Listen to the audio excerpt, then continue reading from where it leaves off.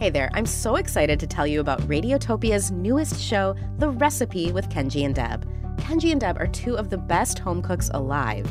J. Kenji Lopez Alt of the Food Lab and The Walk, and Deb Perlman of Smitten Kitchen. Two of my go-tos to make sure I'm getting the perfect recipe for everything from meatballs to muffins. They're pros who obsess over techniques and essential ingredients, so you learn everything you need to create your perfect recipe. You can finally be excited to eat what you make, and maybe even impress your friends and family. Help us welcome the newest show to the Radiotopia family. Find The Recipe with Kenji and Deb on your favorite podcast platform starting February 26th. This episode is brought to you by Progressive, where drivers who save by switching save nearly $750 on average. Quote now at Progressive.com. Progressive Casualty Insurance Company and affiliates, national average 12-month savings of $744 by new customers surveyed who saved with Progressive between June 2022 and May 2023. Potential savings will vary.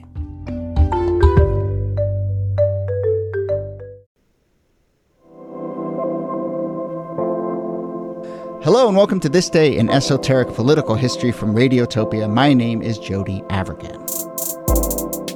This day, August 24th, 1921. Tensions are ratcheting up in Logan County, West Virginia, in the southwest part of the state, not too far from Kentucky in the Appalachian Mountains. This is coal country.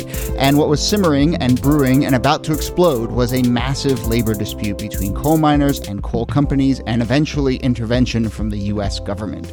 In the coming days, the strikes and protests would evolve into violence and bloodshed, the largest labor uprising in United States history, some 10 to 15,000 striking miners, and ultimately, as I said, intervention from federal troops. Now, there's a lot to be said about what would come to be known as the Battle of Blair Mountain, but it is worth pointing out that one reason we are doing this episode is because over the last couple months, we've done episodes on the Tulsa Massacre, also in 1921, and the MOVE bombing in Philadelphia in the 80s. And in both of those, we remarked and talked a little bit about how government-aligned forces or people backed by the government had dropped bombs on American citizens, and we kind of marveled at that and wondered, has this ever happened at other points in American history? And we got a ton of emails from folks saying that yes, it had. During the Battle of Blair Mountain, President Harding threatened to send in Army bombers, and a number of homemade bombs were dropped on protesters from airplanes. So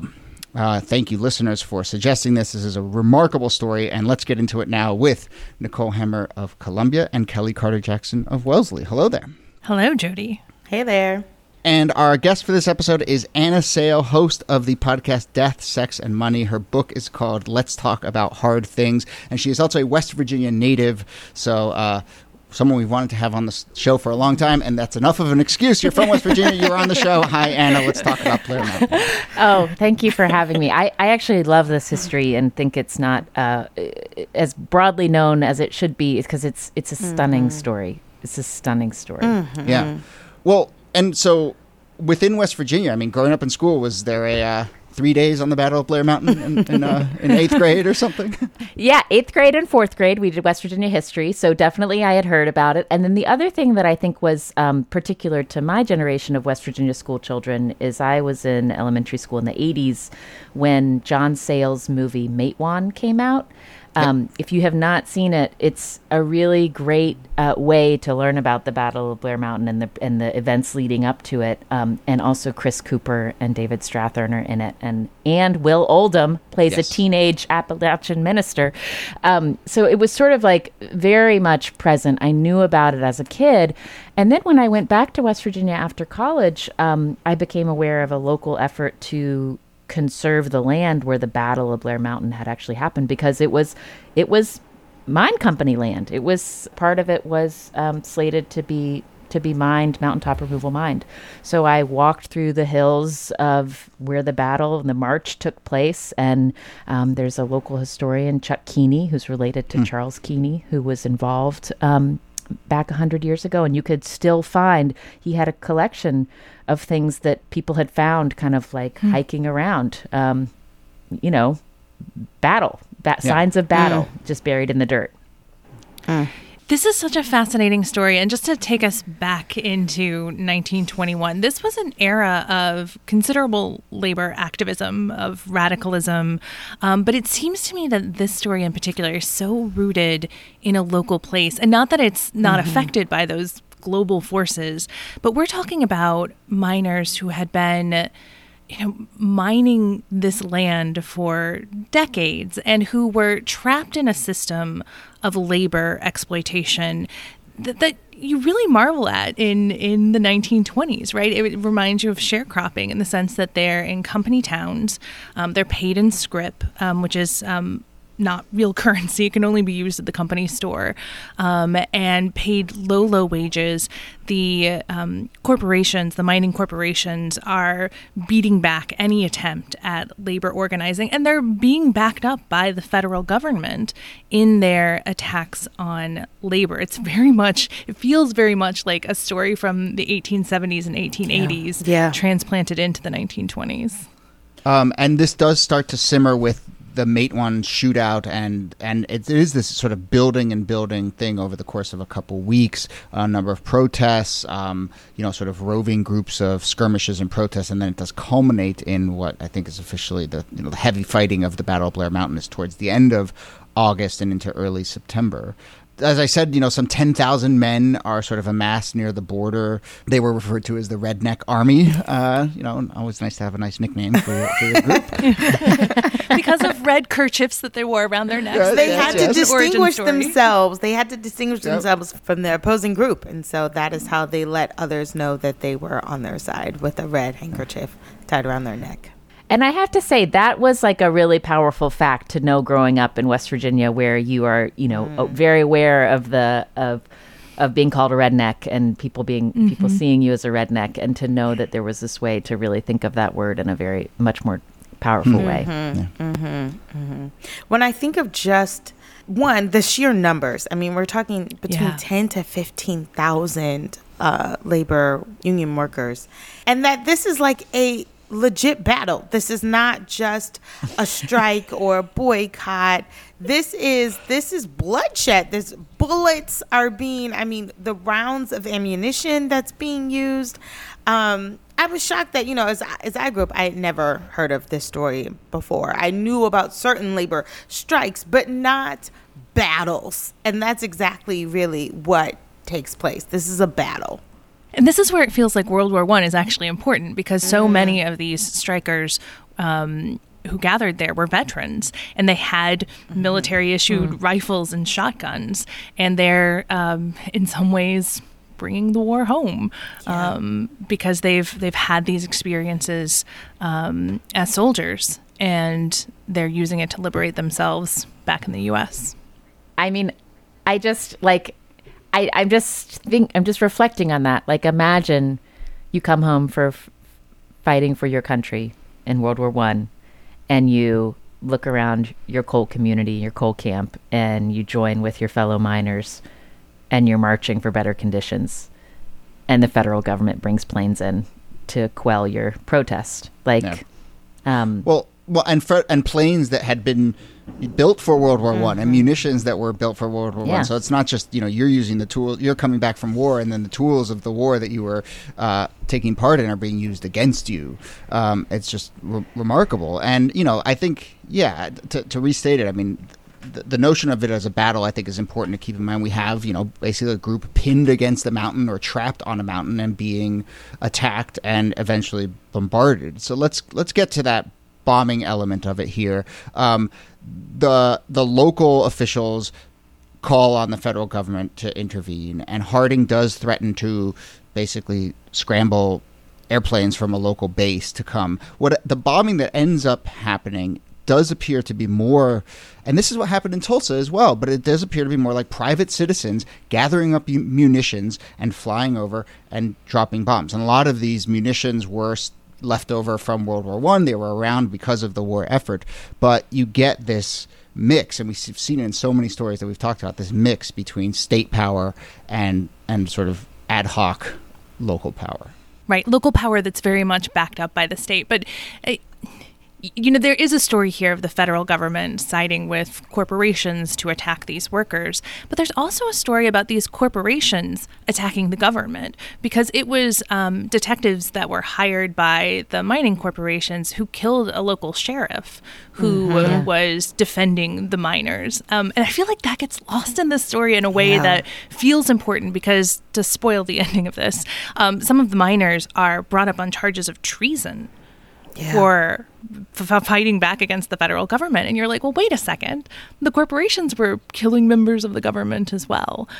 So it's a really fascinating and complex story. Yeah, when you think of the numbers too, I mean, 985 miners are indicted for murder, conspiracy to commit murder, accessory to murder, treason against the state of West Virginia. A lot of these people go on to become, acquitted. They have sympathetic juries, but for some people they serve time. I mean, this is not something that goes without punishment in a lot of ways, and it's a double sort of slap in the face for people who have just literally tried to fight their exploitation, only to be slammed back down again by the state.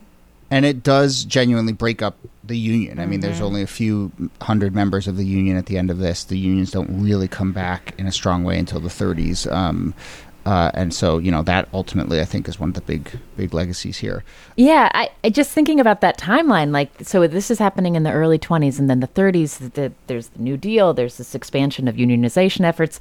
And then growing up in the 80s in West Virginia was a time when there was a real, really effective efforts to break up the union by waiting out strikes. And that was happening when I was a kid.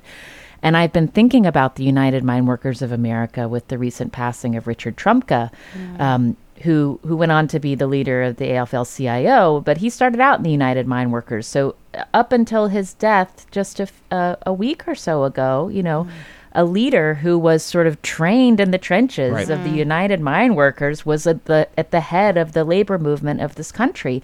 So this history is 100 years old, but it's also quite with us. Yeah. And that through line is important, too, because it tells you about the importance of whose back the federal government has, right? When the federal government has the back of the mines, then they break workers' solidarity pretty quickly, because they have the power of the military behind them and the power to bring charges like treason. In the 1930s, when the federal government is backing unions, they have real power, and they're able to build these lasting institutions. And as we talked about on the show a couple weeks ago, in 1981, Ronald Reagan takes on the air traffic control unions, and it starts this series of attacks on unions, dismantling them, even though the laws haven't really changed, but who the president backs has changed. And that sort of unleashes all of this pent-up anti-union activism. So it matters a lot where the federal government stands in these stories. Yeah, and who's at the helm of it, who's president, who's where the final sort of source of responsibility or leadership falls to. Where the buck stops. Yeah. Right. And of course, Harding is a part of the Tulsa story and part of this. I mean, we're just to make it clear, this is just a few months after Tulsa. And I think it's important to think of them as both paralleled but also connected for all the reasons we've been discussing. It just also shows you, and I know we've talked about this before, but about how the country responds to the poorest or the most exploited or people of color in this country, I think is a real, not to use the pun, but canary in the coal mine. It lets you know, I had to get that in there, I'm sorry. But in terms of how people are treated at the so-called bottom, I think lets us know what matters, and who doesn't. Yeah. So, as we start to wrap up, and I'm curious, around Tulsa, there was a big conversation about historical memory and both the need to put the story of Tulsa into books and to have plaques and markers and really sort of codify the historical memory. But then there was also this other related conversation about the fact that people remember, right?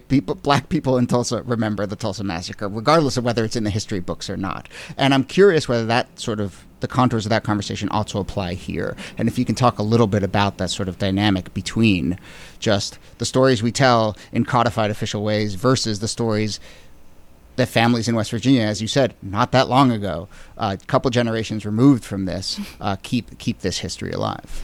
Yeah, I mean, I guess the way that I would answer that question is, when I was a child growing up in West Virginia, it was still very much a democratic state where the labor history and the power of labor was a defining force in how state politics sort of operated, and that has really changed in the last 10 to 15 years. I mean, the legislature flipped in 2014 and it has had Republican control since.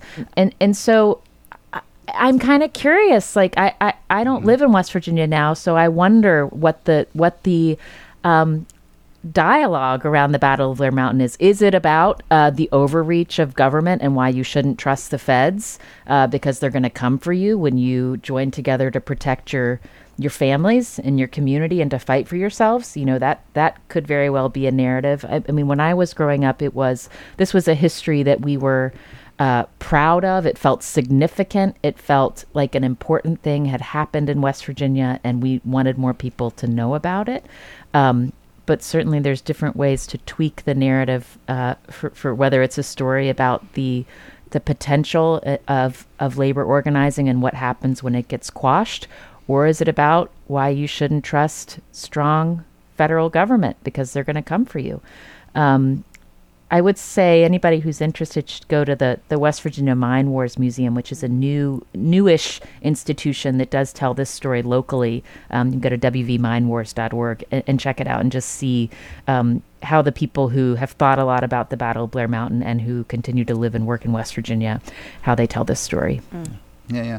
And, this is the 100th anniversary. I think, as with Tulsa, hopefully we'll see a bigger conversation. And I mean, to your point, actually, how we remember something reflects a lot about our current moment, in addition to the story itself. And so we'll be curious to see. I mean, there is a sort of resurgent conversation about labor, and if this gets fit into that might be fascinating versus some of the other contours you described. So we've done our part. We've tried to, talk about this really fascinating moment, and really glad to have had Anna Sale on to do it with us. So Anna, thank you so much for doing this. Thank you for having me. Thanks for this show. And, of course, the podcast is Death, Sex, and Money, and the book is Let's Talk About Hard Things. Go check it out. It is wonderful. And Nicole Hemmer, thanks to you as always. Thanks, Jody. And Kelly Carter-Jackson, thanks to you. My pleasure. This Day in Esoteric Political History is a proud member of Radiotopia from PRX, a network of independent, listener-supported, artist-owned podcasts. Our researcher and producer is Jacob Feldman. Our producer is Brittany Brown. You can get in touch with us with any questions or comments or ideas for the show. Email us thisdaypod@gmail.com, or you can find a form at thisdaypod.com. My name is Jody Avirgan. Thanks again for listening, and we'll see you soon.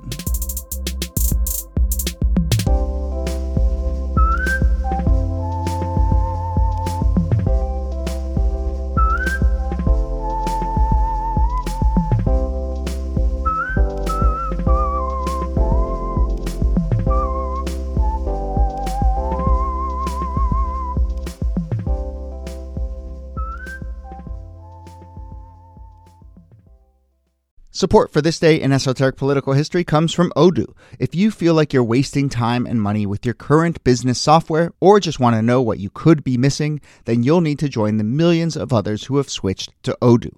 Odoo is the affordable, all-in-one management software with a library of fully integrated business applications that help you get more done in less time for a fraction of the price. To learn more, visit odoo.com/thisday. That's odoo.com/thisday. Odoo, modern management made simple. It is, as you may have heard, an election year. But do you feel like you have a lot of choices? Here are the new candidates, same as the old candidates. How did we get here again?